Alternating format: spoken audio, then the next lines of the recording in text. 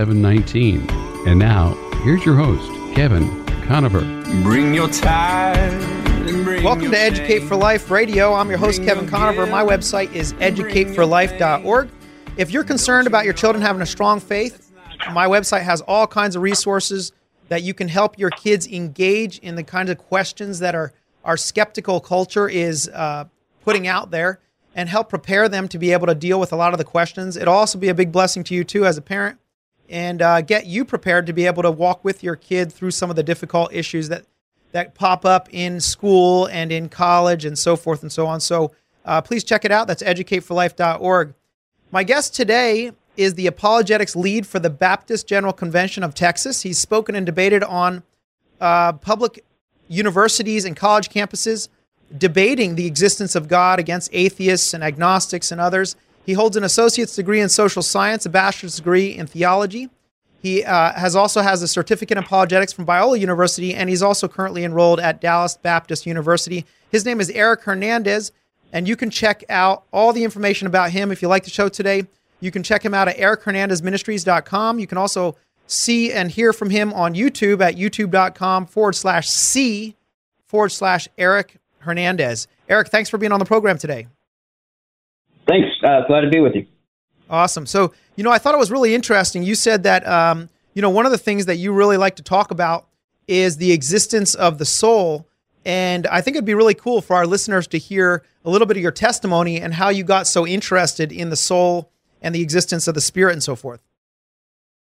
Yeah, absolutely. Freshman year of college, I take my first philosophy class kind of as a blow-off class, so just, fill up an elective. I really enjoyed it. And I found out later that my professor was actually an atheist, but I didn't find that out till later. But I learned a lot in the class, and I was able to ask questions, which I appreciated because I would get in trouble in my youth group. Got in trouble a couple times for asking questions. And it was very discouraging to think, to even at one point, get to a position where I didn't want to invite anyone to my church because I felt like I myself wasn't even welcome as a person who was curious to ask questions. Oh, wow. That's a real shame. Yeah. And it's definitely something I speak out against these days. So I wanted to take another class of philosophy because I was hooked, so to speak. And then everybody began to warn me that if I'm going to take another class, to not take Professor Pena's class, because if I took his class, I might lose my faith. And, my thought was, well, sign me up. I'm curious. I want to know what's true. And I knew that if Christianity was true, I needed to know why. But at the same time, I also figured that if it wasn't true, I still needed to know why. And perhaps this professor was the guy for the job.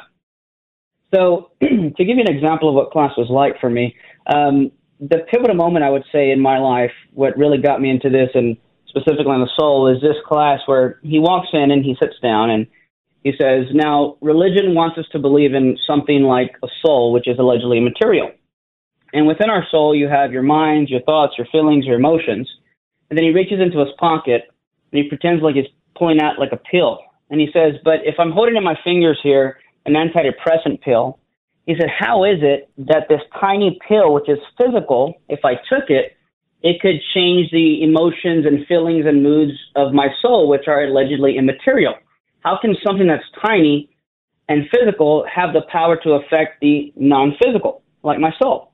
He said, because every time you look at the brain, or you see our neurons firing, and every time you look at the body, you only see these base elements of carbon, hydrogen, oxygen, but you never find anything like a soul. He said, how do we explain that? And he proceeded by saying, well, it's pretty simple, and I'll tell you how. The answer is simple. It's that there is no soul, there is no God, there is no heaven, there is no hell, there is no afterlife. We're just a physical brain and body, and we need to learn to live with this fact and get on with our lives and stop believing in these fairy tales. Class dismissed, see you next week.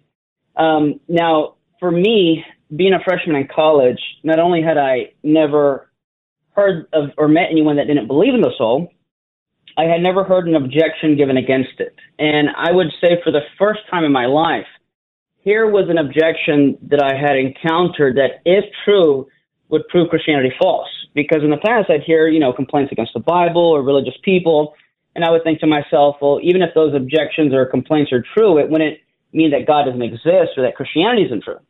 But here I knew that Paul said if there is no resurrection of the dead, then our faith is in vain. Well, by the same token, if there's no soul, there can be no resurrection of the dead, and once again, Christianity would be false. So I was in a bit of predicament. Never crossed my mind to go to my church and ask, for a solution to this, because I already learned my lesson there. So it was then that I kind of figured, well, I can roll up my sleeves and dig into this stuff, or I can just kind of ignore it and brush it under the rug. And that just wasn't my type of personality. I was a person who was curious and wanted to learn and to find out answers to these kind of questions. Yeah. Well, you said that right there, if the soul doesn't exist, then the resurrection's in vain. Why is the soul necessary for Jesus Christ to have resurrected? Well, not just Jesus Christ necessarily, but even us in particular. I would say now the resurrection of Christ does lend credibility to the soul, but if all you are is a physical brain and body, then once it deteriorates and leaves, then there's no possibility of bringing you back. Now, there are some Christians who are physicalists, and I think there's a number of problems with that, but one of the main complaints against that is there's no continuity of identity, and that's something that we can get into later now if you'd like, which would lend credibility to the belief in the soul, namely the belief that if I remain the same person from one moment to the next, then there has to be something about me that is more than just the physical, that transcends the physical, that would be able to ground my existence and identity throughout change and part replacement. Okay, so, I've actually heard Jehovah's Witnesses, do they land in the group as physicalists? Because they say that... Go ahead. Yeah, they say that you don't actually... They say basically you start off, you end up with a new body, essentially. You don't actually have a spirit that resurrects. You have a whole new body, but it's not... and then you potentially live in paradise on earth and so forth. I just thought it was interesting just hearing what you were saying. I was wondering if there was any connection there, or if you know. Yeah, I'm not sure what they will hold. I know there's different positions. There's like an annihilationist position as well that some may hold to that. Mm-hmm. But the point here, and again, this would be already overlapping to the argument, that basically if I'm nothing more than a brain and body, then my existence and identity would be grounded in something physical. But here's where the distinction, and again, we're kind of jumping ahead, which is fine, Sure. because this applies in so many different areas. But when you look at purely physical objects that I would call an aggregate, which would be a collection of separable parts held together in a certain structure, the nature of these things is such that if you change their structure or their parts, you will literally change their identity and what they are. So, for example, if I take a tricycle and I remove one of its wheels, it is no longer a tricycle, but now it's a bicycle, which means it would be appropriate to say that a tricycle ceased to exist and a bicycle came to be. Now, this is because for purely physical objects, for aggregates, their existence and identity is grounded in their parts and in their structure. Now, if that's the case, if I am nothing more than a purely physical object, then the same would apply to me, namely that my existence and identity is necessarily grounded in my parts and its structure. So the moment you begin to change or rearrange the parts, you begin to change me, and I am no longer, in a literal metaphysical sense, the same person from one moment to the next. But if I am the same person from moment to the next, then it follows that my existence and identity cannot be grounded in something physical, but must be grounded in something transcendent, namely the soul. But couldn't somebody say that God could potentially resurrect somebody and just keep all their physical parts the same, and therefore they don't actually change; they just resurrect? Well, yeah, that would kind of beg the question, because I would say it doesn't matter if my parts stay the same or not. Because if I am not identical to my parts, then you can change me with a number of different parts, and I would still be me because I'm not identical. Neither are the existence of my parts necessary for me to exist. Oh, okay. I'm not sure I fully understood what you were saying there. I'm just saying, so you said that some Christians are actually physicalists. How do they... Mm-hmm. How do they respond to the what you just posed, the fact that, okay, if there's not something that transcends the physical, then you're actually, it's actually not you that would be resurrected? Would they say that, no, it is still you? Or would they just agree with you that, no, I guess it's not you then that resurrects? Well, I'd say they'd have to disagree with me in order for the Christian position to be true, because if I'm destroyed and I no longer exist, what do I care that someone who's a lookalike that looks just like me and talks just like me and thinks just like me exists in heaven if it's not me? I could care less. The real question is, am I going to be in heaven? Not as someone who looks like me is going to be in heaven. So they would have to say that it is the same person, but then they would have to ground how that identity through change takes place or how that continuity is possible if a person is merely reducible to nothing more than their brain and body, their chemical makeup, and their parts. Okay, very good. So my guest today, if you're listening, is Eric Hernandez, and you can check him out, erichernandezministries.com, and he's done a lot of study on the soul and its existence. And so this is it's actually a very significant subject because the Bible talks a lot about the soul, that we are more than our body. And so we want to get a better grip on this. We're going to be talking about all kinds of things. Last week when I was talking with Greg Koukl, I played the atheist with Greg Koukl, and he pushed back against. So in our second segment, I'm going to take the opportunity to argue that there is no soul. There is no such thing as the spirit. We are a purely physical being. And Eric Hernandez is going to respond to my claims as I hold this different position. So stay with us. We're going to be right back, and we're going to continue this discussion with Eric Hernandez.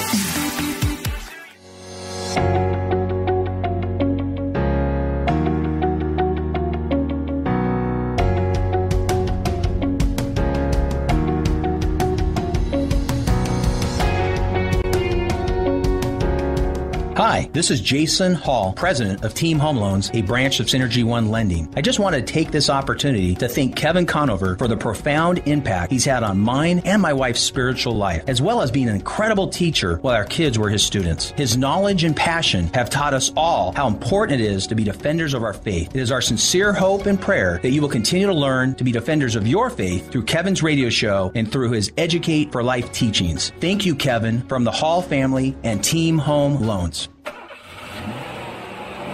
If you need to buy an affordable, reliable used car, truck, or even an enclosed trailer, call Conover Tires Wheels and Service in Oceanside. For tires and car repairs you can trust, call Dan Conover and his team at 760-439-1631. Honesty, integrity, and quality service. They're ASE, BBB, and NAPA certified, and they're proud supporters of Educate for Life. Learn more at ConoverTires.com. Check out their great reviews. 760-439-1631. How can you live in San Diego and miss out on enjoying the water? Fast Lane Kayaking sells popular Hobie Cat kayaks that you pedal, not paddle. That means your hands are left free for fishing and fun. They're light and they're easy to use and maintain. Just rinse them off. Try one free on a demo ride. For 36 years, Ron and Debbie Lane have served San Diego with fun, family-friendly water sports of all kinds. Learn more. FastLaneSailing.com. 619-222-0766.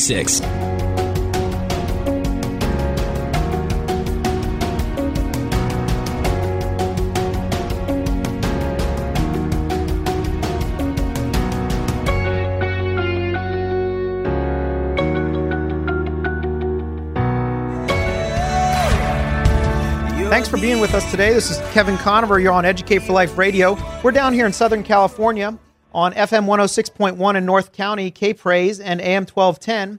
And then we're also, of course, all over the web on social media, on YouTube, Facebook. And so you can check out all kinds of shows that we have. We have some fantastic shows with J. Warner Wallace, Cold Case Detective. Also have interviewed Greg Koukl just a week ago. We're going to have Natasha Crane coming up in a few weeks. And she talks about the importance and the methods for talking to your children about Jesus, what's important to talk about. My guest today is Eric Hernandez, erichernandezministries.com. You can check him out on YouTube also. And he's really an expert in the soul. And we're going to take this segment real quick here to push back a little bit on his argument for the existence of the soul. But before we do, Eric, can you, just for our listeners, define the terms? What are the important terms in this discussion? And give us, lay out a brief case for the existence of the soul. Sure. And I wouldn't be so pretentious to call myself an expert, but I do appreciate the compliment. So the soul we'll define as an immaterial substance that animates the body, and I would even say gives rise or form to the body. So I'm what you call a substance dualist. So the soul, primarily, we can define as an immaterial substance, contains consciousness, animates the body. Now, when I argue for the soul, there's basically 2 points that I hit at. The first point would be that consciousness is not physical. And then from there, I demonstrate that I am more than a brain and body, and then that therefore I am a soul. Now, the reason this is important is because when you look at consciousness, there are certain properties that we can attribute to consciousness and certain properties that we can attribute to something physical. To understand all these arguments, it's really important to understand what we call for short Leibniz's law of identity. According to Leibniz's law of identity, if A is the same thing as B, then whatever's true of A is the same is going to be true of B because they're the same thing and we're just using two different names. So, for example, if your guest today on the show is the same person as Eric Hernandez, or rather is identical to Eric Hernandez, which by identity we mean literally the same thing, then whatever is true of your guest is going to be true of Eric Hernandez because we're the same person and we're just using two different references or titles to talk about the same thing. But in principle, if I could hypothetically find something true of one that's not true of the other, then they're not the same person. The example I often like to give is, suppose I walk into a lab and I see two bottles of clear fluid, and I want to ask myself, are they the same substance? One label says water, and the other one says chemical X, but let's say it's ripped off, so I can't tell. Well, I see that they're both clear fluids, and I think maybe they are the same substance because they both have the same property of being a clear fluid. But then when I turn over the chemical X, I see on the back it says caution flammable, and I think to myself, well, I know that water's not flammable, which means even if I don't know what chemical X is, at the very least, I know that they cannot be the same substance because I have just found something true of one that's not true of the other. Now, with that line of thinking, and again, just trying to condense it here, if what my professor was saying was true, that I shared earlier in the first segment, he would have to assume that the mind is nothing more than the brain. So, in other words, if consciousness exists and physicalism is true and there is no soul, then the mind would be nothing more than the brain, and in the same way would just be using two different titles to talk about the same thing, something physical. However, if the mind is the same thing as the brain, then whatever is true of the mind must necessarily be true of the brain and vice versa. But we know it's not true, and it's easy to give examples. So, for example, my thoughts can possess the property of being true or false, but no region of my brain is true or false. It doesn't make sense to say that the right part of my brain is true and the left is false. So already we see that my thoughts and the properties of my brain share different characteristics. My brain can weigh 3 pounds. And while we may be having heavy thoughts, we're not going to go by neck braces after this interview because of the heavy thoughts we've had, because our thoughts don't weigh something like 3 pounds. One last one, my brain can be 7 inches long, but the smell of a rose or the taste of a banana, which is in my mind, is not 7 inches long. We can give a dozen more examples, but the point is pretty simple, and namely is that if all the properties of the brain are physical and all the properties of the mind are not physical, then it follows that if consciousness exists, and if you're conscious, then your consciousness cannot be something physical, and if it's not physical, then physicalism can't be true. Now, should I keep going, or do you want to push back on that? That's a lot to take in. Okay. So I'll push back a little bit. Sure. So regarding the law of identity, let's say I agree that the thoughts that you have and your brain are not the same thing. And I just say, well, I don't know what the thoughts are. I don't have a definition for that. But that doesn't mean that the soul exists. So, maybe I don't fully understand how abstract thoughts work, but that doesn't mean that there's a soul necessarily as you're explaining it. So, and what I mean by that is some sort of a immaterial force that is imposing its will on my physical body, causing it to move. That's not actually, that thing doesn't actually exist. How would you respond to that? Right. Well, I'd say a few things. I'd say first, if you grant that what I said so far was true, then I have to say then you have to give it physicalism, because now you have something that exists that is not physical. The second thing I'd go on to say is, well, first of all, if you have these immaterial properties, these conscious states and conscious properties, then they would need to be possessed by something. J.P. Moreland, who's my favorite philosopher and theologian, he once said that thoughts have thinkers. So if there are thoughts, they must be grounded in a thinker. And if it's the case that consciousness is not physical, then the subject which owns the mind, that the mind is grounded in, I would argue cannot be a physical entity. Okay, so you would need something to ground. Let me stop you there for a second just to see if for example, math is not physical. Math is abstract, right? But numbers exist independently of a person's mind. And so therefore something that is not physical, that's abstract, can exist independently of a person. And therefore, isn't it possible that you don't have to have, you can have something that's non-physical that exists independently of a person. So I don't have to be a physicalist to still believe that there are things that exist abstractly, but that doesn't necessarily justify the existence of the soul.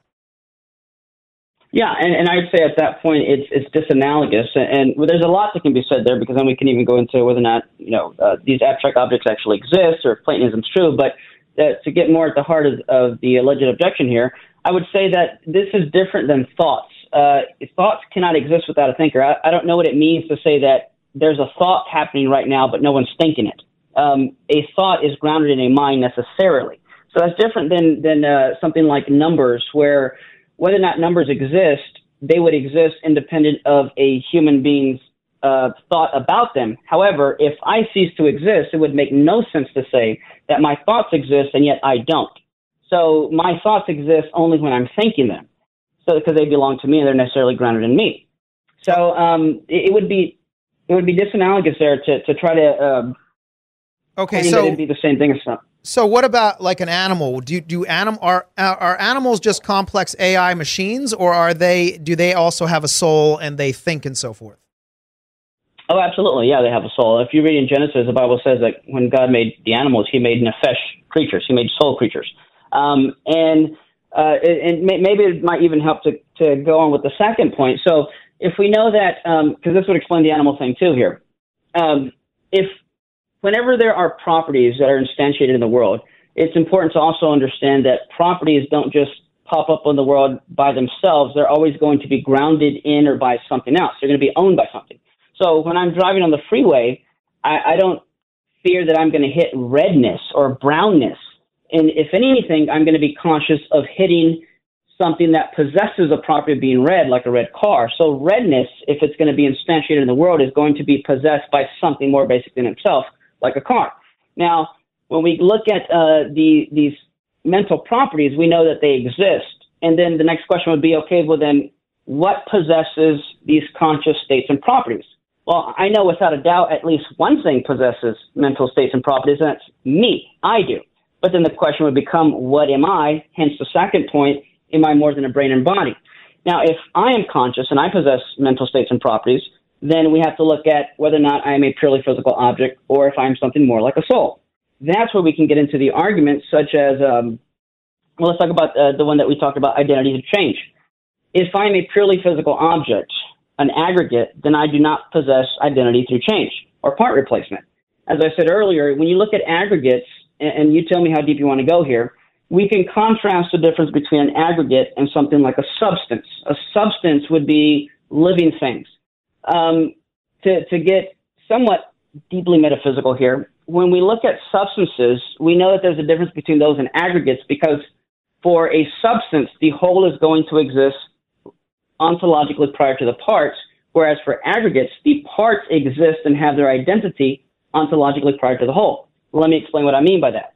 If I take a tire off of a car, it still remains a tire, which means its existence and identity as a tire is not necessarily tied or related to its connection to a car, which means for aggregates, you have to have the parts existing prior to the whole. But for something like me or a dog, a substance, you have the whole existing prior to the parts. If I were to chop off, or God forbid, not me, I'm not cruel like that, but let's say a dog got in an accident and his tail was chopped off. Is he still a dog? If the answer is yes, then it follows, first of all, that his existence and identity is not necessarily grounded in him possessing a tail.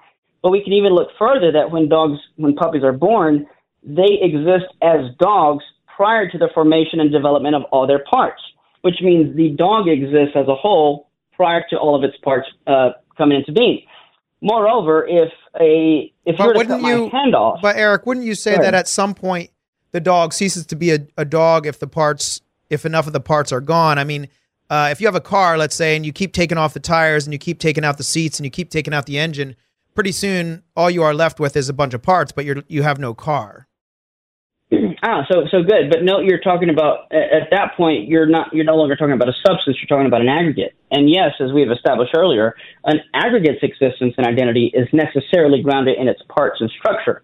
But that's not the same with me. So here's an argument that might help. But isn't that just an assertion that's not the same with you? That's based on isn't that circular reasoning?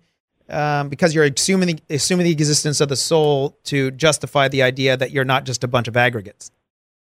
Right. Well, if there would be any question begging, the person who's objecting would have to show me which premise or which part they would disagree with. So this would have to be on whether or not human beings whether or not personhood is divisible or not. So let me unpack that. Okay, I'm sorry. We're coming up on a break here, Eric. So let's pick up on the next segment. This is a super deep subject, but I find it incredibly interesting.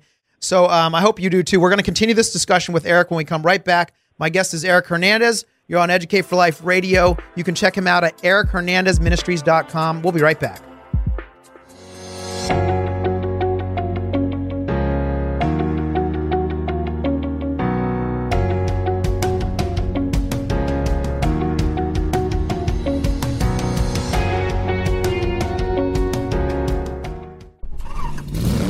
Save money by taking good care of your car. Call Conover Tires, Wheels and Service in Oceanside. Locally owned and operated since 1991 with all the brands you trust. See their great customer reviews and special offers at ConoverTires.com. Dan and his team are proud to support Educate for Life with Kevin Conover. They even sell affordable, reliable used cars and enclosed trailers. Conover Tires, 2405 Oceanside Boulevard, 760-439-1631.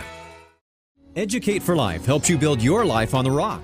LG Equipment helps builders build on good soil. Luke Gibson's team at LG Equipment is your local source for grading, demolition, hauling, and more. Learn about their bulk water services, from trucks to tankers to towers, at rentwatertower.com. Get your questions answered. Call LG Equipment at 619-988-0924. Learn more at lgequipment.com. 619-988-0924. Life insurance is like a parachute. If you don't have it when you need it, it's too late. When your family faces a challenge, you don't want to face liability because you're uninsured or underinsured. Decades of San Diegans have trusted Jim Kelly of Kelly Insurance Agency and Allstate to insure homes, cars, businesses, and lives, no matter where they live throughout California. Your family's needs are always changing. Call to schedule a checkup today. Call Jim Kelly and his team right now. 619-562-9199.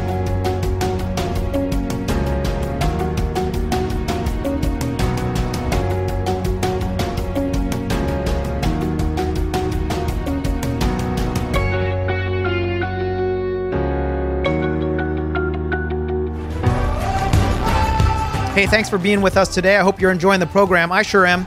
I think this might be the deepest subject I've ever covered on the radio program. Very intense, but actually very important. And, sometimes we take a surface approach to issues and we don't dive down deep. And sometimes you need to dive down deep because there's reasons why these subjects are important. And my guest today, Eric Hernandez, we've been talking about the existence of the soul. And Eric, why should the average person care about the existence of the soul? Why does this even matter? Yeah, well, there has so many implications to whether or not the soul exists. There's a great book I'd recommend called Body and Soul by J.P. Moreland and Scott B. Ray. Body and Soul, Human Nature and the Crisis in Ethics. And it gives the arguments for the soul, but also gives the implication that it has to something like abortion, cloning, euthanasia, in vitro fertilization, all these implications it has dealing with what a person is. Now, before the segment, you're, as an alleged objector, you accuse me of saying, how is that not question begging? Well, here's an argument that would help. And it's called the indivisibility of personhood. Now, personhood is a property that every human being possesses. We are persons. So we can state it this way. I'm either a purely physical object, an aggregate, or an immaterial soul. Now, purely physical objects can be divided in common percentages or degrees. Now, when we look at personhood, let me explain this first. The question ultimately becomes, is personhood a degreed or non-degreed property? Now, things like something that is soft or hard are what philosophers would call degreed properties, meaning they can go up or down, they can fluctuate, they can exist in percentages or degrees. So something that's soft can be softer, and something that's hard can be harder or softer. So these are things that can fluctuate. Now, contrast that with a non-degreed property, like the property of being even. the number 2 and the number 6 are both even numbers, but it would make no sense to say that the number 6 is more even than the number 2. And that's because the property of being even is a non-degreed property. It's an all or nothing kind of thing. It either is or it isn't. Now, when we look at personhood, we ask the question again, is personhood a degreed or non-degreed property? Well, it depends what your position is. Well, it doesn't depend, but what you would take as a position would depend on your perspective. So if I were to ask you, you were to chop off my arms and legs, am I still a person? And if your answer is yes, then it follows that I don't exist in percentages or degrees. I'm not 50% of a person. But contrast that with something like a table. If I cut a table in half, then it does make sense to say that I have 50% of a table. Now, someone might say, okay, but that's question begging, what does it make you 50% or whatnot? Or they might say, well, if your brain, if you took off parts of your brain, then yes, you would be less of a person. Well, there's something called Dandy-Walker syndrome, where some people are actually born with maybe 90% of a brain or 50% of a brain, and their brain is largely just a cavity or has holes in them. Now, are these people still 100% persons? I would say yes, they are. And someone might say, but they don't function the same. And I would say, absolutely, they don't. But that's also to point out the fact that my existence and identity is not necessarily dependent on my functioning. Yeah, but again, we're not looking at. But wouldn't you say? But wouldn't somebody say, "Look, that's an assertion you're making. That's a philosophical assumption based on your worldview. God made people in His image. You can not have all your arms and legs and still be considered a full person." But somebody else might say, "No, I don't believe in God, and I don't believe we were made in God's image. Therefore, if you don't have all your arms and legs, to me, you're not a full person." And I do have degrees of personhood. Sure. And one thing the first thing I'd say is, show me where in my argument I brought up God or being made in the image of God. That wasn't part of my argument. These are philosophical arguments based on the metaphysics, which even some atheist philosophers would agree on. And if someone's going to say that personhood is a degreed property, then you're going to get into a slippery slope that slips really fast. If personhood is a degreed property, then you would have to determine a person's value and personhood on the basis of their mass and matter. But the question is, does having more mass and matter mean that you matter more? So men are generally larger than women, but do men have more rights and personhood, and are they more valuable than women? If your answer is no, then you cannot say that personhood is a degreed property. Yeah, if you're going to say yes. But what if somebody says, look, it may not sound nice, but the reality is if you, and this person could say, in my subjective opinion, a person's personhood is determined by their functionality, by what they're able to perform as a person, and you are a greater person or whatever. Maybe they have some arbitrary decision about what they think makes a person a full person. Could you other than making an assertion, is there a way you can make an assumption, regardless of the consequences, that no, you're either a full person or you're not, and it doesn't depend on how many arms and legs you have or your mass or anything like that? Mm-hmm. Right. Well, I wouldn't say that what I had said earlier was an assertion, because there are some things I would say that are self-evident, not assertions, and that if you reduce a position to its absurdity, then you have reason to dismiss it. But if the person, as you said, were to state it the way you stated, I would ask, well, please prove it. Why think that personhood is a degreed property other than asserting that it is? Because then it just seems at this point you're just trying to avoid the conclusion that there is a soul. So what reason would you have, let's say you're playing that role, what reason would you have to believe that personhood is a degreed property? And if you do take it to be a degreed property, are men more valuable than women? So if I'm playing the devil's advocate here, I would say, yes, people are degreed properties, and it's very subjective whether a person is a full person or not. And it doesn't have to do with whether they're men or women. It has to do with their aggregates, whether they have all their parts, whether they have all their function. They have their hearing, their sight, their ability to make judgments, their intelligence, their mind. All these things determine whether they're a person or not. So, well, being a physicalist, you can't say mind unless you just mean brain. Then you should say brain, not mind, because mind would be immaterial. You got me. Brain. Okay. And and then I would say, okay, could you please tell me at what point is a person, and at what point do they cease to be persons? Well, okay. So if I was arguing here again, I'd say, well, it's subjective. So it's a different judgment call that each person makes. That's not. I'm not asking your subjective position, because whether or not you think it's subjective, there is an objective truth to it. In other words, if what you're saying is true, then there is a point at which someone becomes a person or ceases to be a person or is less of a person, and I'm asking what those conditions are. So I would argue, as a non-believer, I would argue that is not something that can be known. It's not objective. It's subjective. And there is no. What's subjective? What's subjective is the determination of whether a person becomes a full human or not. It's very. Yeah, go ahead. But that wouldn't make sense to me, because if you're going to say whether or not someone's a person is subjective, then what do you do when two subjects disagree? Then which one's right and which one's wrong? Well, regardless of what you have to do in that case, it doesn't change the fact that it's subjective. So of course it does, because if you say I'm a person and the other guy next to you says no, he's not a person because he doesn't, he's not, taller than 6 feet. Which one of you? Obviously, there's an objective truth to that. Well, the problem is that with abortion, for example, this is what happens all the time. So, so the non-believer says, no, it's not a baby, and it doesn't have the rights that a full human does, because it can't think complex thoughts. Therefore, and so all we do is we fight it out in the courts, and whoever ends up making the most persuasive arguments wins. So it's subjective. But I could care less who wins at the courts. I want to know, ontologically speaking, what is true, not what people think would be true. Now, if we're going to go that route, I would also go as far as to say, okay, then if you're going to take that approach, then when you're sleeping, I have every right to kill you, because when you're sleeping, you're not thinking complex thoughts. In fact, when you're dreaming, you're often thinking absurd thoughts that don't even make sense. So by your own standard, I can kill you if you're asleep. Well, I don't think you should be able to kill somebody in that particular situation. I'm just saying that. Why not? Well, regardless, I don't think it proves that the soul exists, is what I'm saying. Oh, I'm not. I'm just following. We're not even talking about the soul at this point. We're talking about your position. And if this is your position, then I just want to see if you're going to be consistent or not.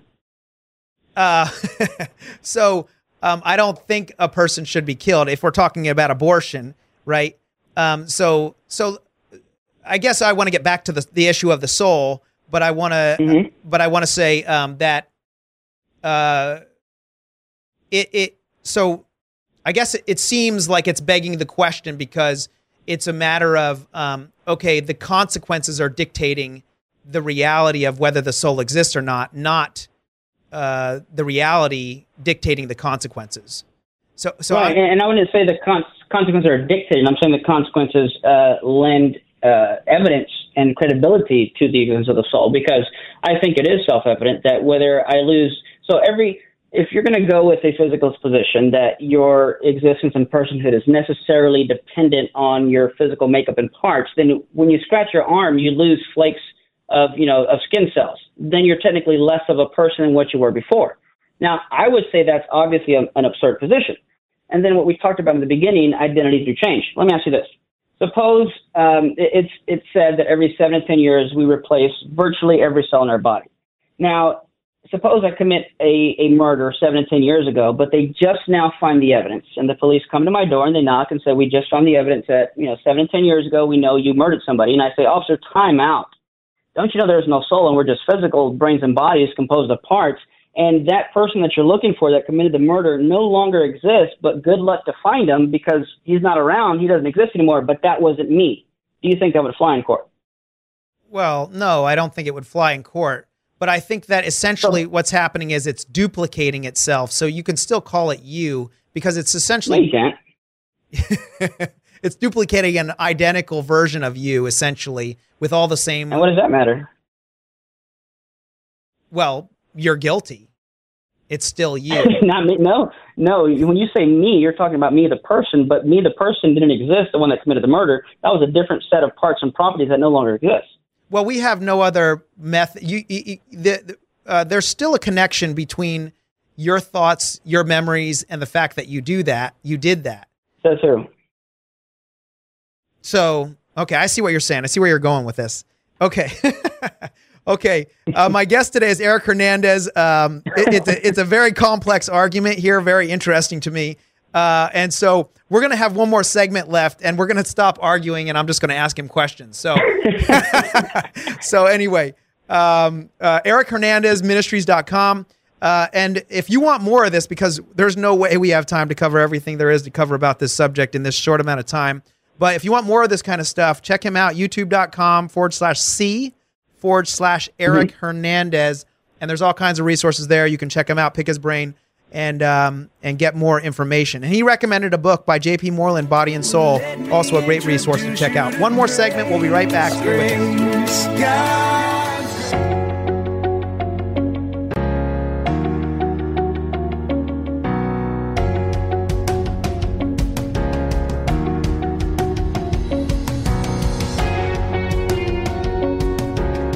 Luke Gibson of LG Equipment supports Educate for Life with Kevin Conover. Luke grew up in the construction industry and now serves LG's commercial and residential customers throughout Southern California. Whether you need grading, paving, hauling, demolition, on-site bulk water service, water trucks, tankers, and towers, call LG Equipment at 619-998-0924. Learn more at lgequipment.com. 619-998-0924.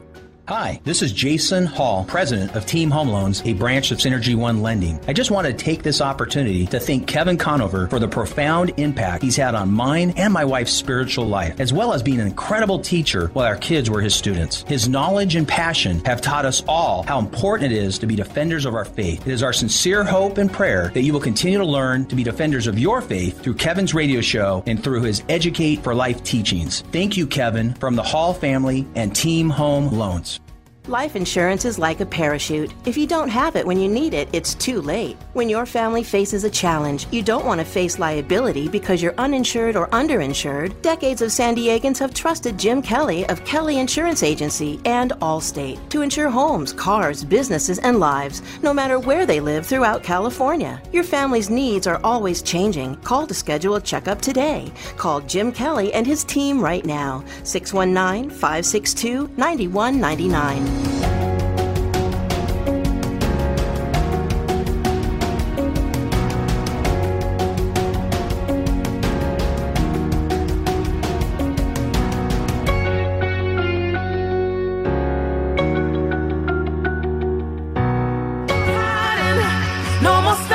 Thanks for being with us here on Educate for Life Radio, broadcasting from our studios down here in San Diego.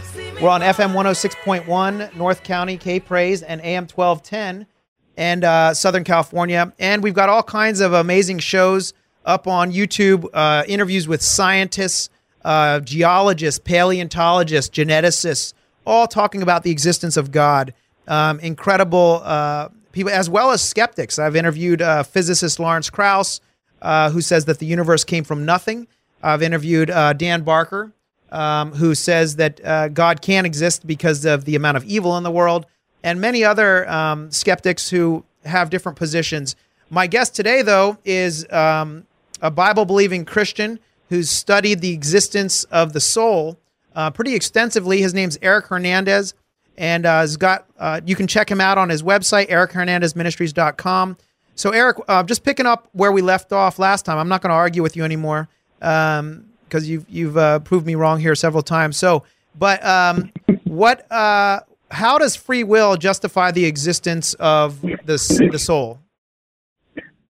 Yeah, so good question. So first, let's look at what free will is. I would define free will as being the originator or source of your will or action. So essentially, you're a first mover. So let me use this analogy to explain that. Suppose I murder someone with a gun. Now, technically, it was the bullet that penetrated the person's heart. So technically, it was the bullet that killed them. But we don't blame the bullet because we know that the bullet didn't act on its own, but was caused to act by something external and prior to itself. So we go one step back and we look at the gun. Do we blame the gun? No, for the same reason.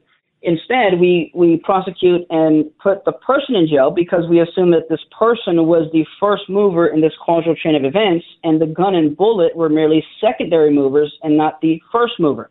Now, if this is the case, then you would need to be the source of the chain of events. But I would argue that can only happen if you are more than a physical brain and body. To use an illustration Aristotle used, he said, if I move a rock with the staff, then my staff moved the rock, my hand moved the staff, but what moved me?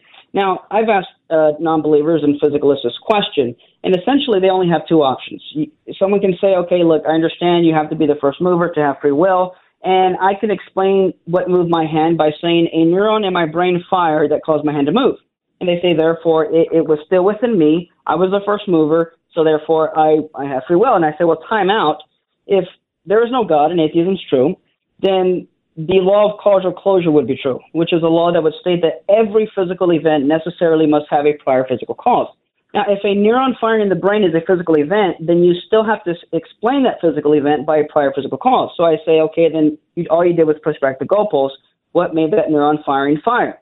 Now, here's where they have two options. They can say another neuron firing fire made the first neuron firing fire, but then you ask again, well, what made that neuron firing fire, that what made that one, and so forth. Now, that can't be an explanation because you're essentially going to get into an infinite regress, and the action of moving the staff to move the rock would never occur, which means since you can't stay within just your brain and neurons firing, you're essentially going to at some point have to leave the brain and say that something external and prior to yourself caused something within you that caused that neuron firing to fire and make the hand move, to make the staff move, to make the rock move. But at this point, you have then gone external to yourself, which means you're no longer the first mover. You are now a secondary mover. And if we don't blame the gun or bullet for the murder, neither can we blame the person if the person, just like the gun and bullet, were merely secondary movers and not primary movers in the chain of events. So if free will does exist, you have to be more than a brain and body, which would be something like a soul that transcends the physical, that can act on the physical and act as a source of that movement and that will. So, I mean, that's a really powerful argument. How does a materialist respond to that? I mean, obviously, you wouldn't be able to blame anybody for any crime that was ever committed if physicalism or if materialism was true. How do they respond to you when you make that point? Hello? Yeah. You repeat that last part. Oh, sorry. How does somebody who is a materialist respond to you when you make that point that you couldn't blame anybody, you couldn't convict anybody for any crime that was ever committed if, yeah, go ahead. Well, and let me know if you can hear me still. Yeah, I can hear you. Okay. Yeah. So how would they respond? They would respond however they were causally determined to respond. They couldn't have done otherwise. No, I'm joking. So here they would have to essentially bite the bullet and say that there is no free will. And really, I think there's, in my opinion, this is a checkmate. Now, what they can do is they'll just say, well, I don't believe in free will. And I'll say, okay, fair enough. Then you're also going to say that you can't hold no one responsible. And they might say, well, technically, no, I can, but we're still going to lock them up because that's all we can do. Now, the problem with that is, as you said, you can't hold anyone responsible. But clearly, I think it's, again, one of those self-evident things that we know we can hold people responsible. But here's another thing. If there's no free will, and here's what tickles me, I talked to a lot of non-believers. In fact, one in particular, I thought it was interesting that he said he became an atheist because one of the things he realized was that free will didn't exist because we're just physical things. And as he began to explain it to me, I said, well, time out. I said, so you're an atheist and it seems like you take pride in this. He said, yeah, I do, because I'm no longer brainwashed, by religion. I can think for myself. I'm a free thinker. I said, okay, so everything that you believe now, did you freely come to believe that? He said, yes. I said, but you don't believe there's free will. He said, no. And you freely came to believe that? He said, yes. And I just kind of paused and let it sink in. And he's kind of like, well, yeah, you got a point. I'm like, well, I haven't made a point. I just asked a question. Now, essentially, of course, he got the problem is that if there is no free will, then no non-believer or atheist could ever take intellectual pride or rational responsibility for coming to the conclusions they come to, which means their belief that atheism is true is no more rational than the religious nut who's yelling on the street corner. Both of them have came to that conclusion on the basis of random processes and chemicals firing in their brain. Neither one of them could take pride or responsibility for their beliefs, which means I tell non-believers, if you think people should be held responsible for their actions, and if you think you freely came to the conclusion that there is no God because you are a free thinker who follows the evidence where it leads, then the soul must exist, and we can go further. If the soul exists, I would say that God must exist. So if you're not going to believe that, if you're going to say there is no soul, you can't believe in free will, and you can't take pride in being an atheist, and you can't hold anyone rationally responsible or morally responsible for what they do. That's fantastic. Well, I find that argument incredibly compelling for the existence of God, for the existence of a spirit, and so forth. So a question about that, when we get into the metaphysics of this, one of the issues that's come up is what is the relationship? How does a immaterial soul impact a physical body, and how does this affect things like mental disorders? Like, what's the relationship between schizophrenia and the soul and body? Right. Yeah, good questions. So to the first question you asked, this is where, there's something that would be helpful to understand here. So the first thing is whether or not the soul exists is an ontological question of being. Is this thing exist or not? The question you asked of how does an immaterial affect the physical is an epistemic question of how something works. Now, the first thing to note is I can give arguments for the soul and establish that the soul exists, even if I cannot ask the epistemic question of how it is that the soul interacts with the body. So not being able to answer the second question doesn't invalidate the former, namely the soul exists. Because after all, I drive my car, and if I don't know anything about cars, it doesn't mean I can't drive the car. It just means I know my car exists. I can drive it. I just don't know how it works. Another thing to add to that is I think we do see non-physical things affecting the physical, and again, this goes a bit into a tangent, but I know Moreland talks about it in his book. You look at things like magnets, things of that nature that are not physical but can affect the physical. On top of that, I would say that it is what in philosophy we would call a primitive action, a basic action. In other words, there's nothing more to be unpacked than to say that A directly causes B. Because essentially, what the person is asking is, how does A cause B? Give me the intermediate mechanism. And I say, okay, let's say A causes B via C. Well, all that does is push back the goalpost. Then you say, okay, but how does A interact with C to cause B? Okay, well, let's throw in another one. There's an infinite regress.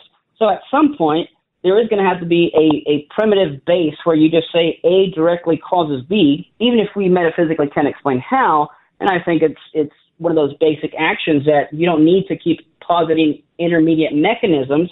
I think it's fair to say that A just directly causes B because we have a lot of good evidence for the soul, and we know that these immaterial things exist, of course, on the assumption, or rather on the basis of my arguments being true. And again, we barely scratch the surface there. So yeah. I see what you're saying. That makes sense. Well, and then real quick, because we're just about out of time here, how do you respond to somebody who says, well, what about when somebody has some sort of mental disorder like schizophrenia or something like that? There you go. What's going on there? Yeah, so in the story I gave about my professor, know that was his objection to the soul. Now, we talked about Leibniz's law of identity, and the only way to establish that two things in question are the same is via Leibniz's law of identity. But note that the relationship of identity is different than a cause or effect relationship or a dependent relationship. Here's what I mean by that. Cause and dependence are not the same thing as identity. So suppose I'm the world's greatest guitar player. And you hand me a guitar, and let's say I pop a string. And because the strings popped, I am no longer able to play the music on the guitar. Does it follow that, therefore, I am a guitar? No, of course not. It's ridiculous. Now, but what it does establish, it establishes that there is a cause and effect or dependent relationship between myself and the guitar. Now, also, here's a pet peeve of mine. When Christians say, oh, it's in my brain, or, well, I had it in my brain a while ago, or, this guy, because the brain is not the same thing as the mind. And this is one of the things I speak against is that this naturalistic position has even infiltrated our church. I like to do this when I teach on the soul. I say that I ask people, what part of your body thinks? And it's a trick question. They point to the brain. And I say, okay, do you need a brain to think? They say yes. And then I say, does God have a brain? And everybody gets quiet. I said, well, no, he doesn't, because we're not Mormons, right? God's incorporeal. He doesn't have a brain. Does God think? Yes.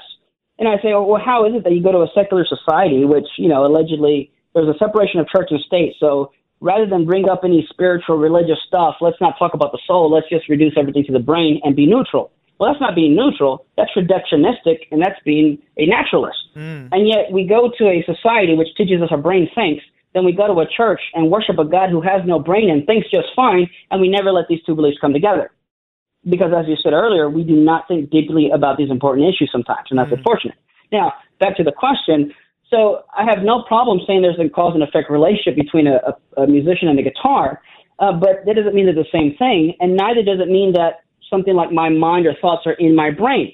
if I pop guitar strings on my guitar, it doesn't follow that if I broke the guitar open, I can take the note C out of it because the note C is not inside the guitar, although my ability to play the note C is dependent and caused and affected by a proper working guitar. The same thing would apply with the mind and the brain. My soul uses my brain as an instrument, much like a guitar. Now, what's interesting here is that while we for sure know that the physical can affect the immaterial, such as brain damage causing memory loss, we also know that the reverse is true. It's a two-way causal street. Cognitive behavioral therapy, and when you look at neuroplasticity, we have seen that you can change the chemistry of your brain by changing the way you think. And that's a whole other kind of worms that I'm sure we won't have time to get into, but essentially, there's a guy named Jeffrey Schwartz. He's a neuroscientist and has gotten grants to do research on this, and is a leading scientist in this area, who he gives his patients who have OCD and anxiety. He tells them, here's a prescription, if you will. When you get these kind of thoughts, they're called mental traps, and I think anyone who suffers with anxiety or depression should look these up, mental traps. And when you fall into these mental traps, follow these steps of thinking and learn to combat the thoughts that are causally imposed on you by your brain. And after about a few months, what he does is he looks at the brain and he scans it prior to them doing cognitive behavioral therapy. So many months later, he scans the brain again, and he has found that with his patients, the chemistry of their brain has changed and some of their neurons have rewired because they have begun to think contrary to what their brain is imposing on them, which means in order for this to even be possible, you would have to be something more than a brain and body in order to counteract the thoughts that your brain are trying to give you, which means you would have to have something like an immaterial soul that can causally affect the physical brain and chemistry neurons that are wired together. Wow, that is so interesting. That is really, really cool. Eric, thanks so much for being on the program today. That was really intense. And hey, would you be interested in ever doing a follow-up program? Sure, absolutely. Yeah, because I feel like there's so much more to cover on this subject, and I think it is very important, although it is stuff that we don't typically talk about on a regular basis. The reality is that understanding these things, I think, has a very big impact on the way we live, the way we think, the way we act, and the way we are able to represent Christ to the rest of the world. So thanks again for being on the show. My guest was Eric Hernandez. You can check him out, erichernandezministries.com. I hope you enjoyed the program, and I do think we'll have him on again in the future, so stay tuned. You can follow us on our Facebook page. You can follow us on YouTube, and you can also sign up for our regular newsletter on educateforlife.org. And I look forward to being with you again next time. I hope you have a great Friday and a great weekend. God bless you. Take care. Did you miss part of today's program? Don't worry, we're committed to helping you get the info you need. Okay, that was dumb, but for real, visit educateforlife.com for podcast and video recordings of the show and to sign up for the School of Unshakable Faith. Leave us your comments, compliments, questions, or concerns at 800-243-97.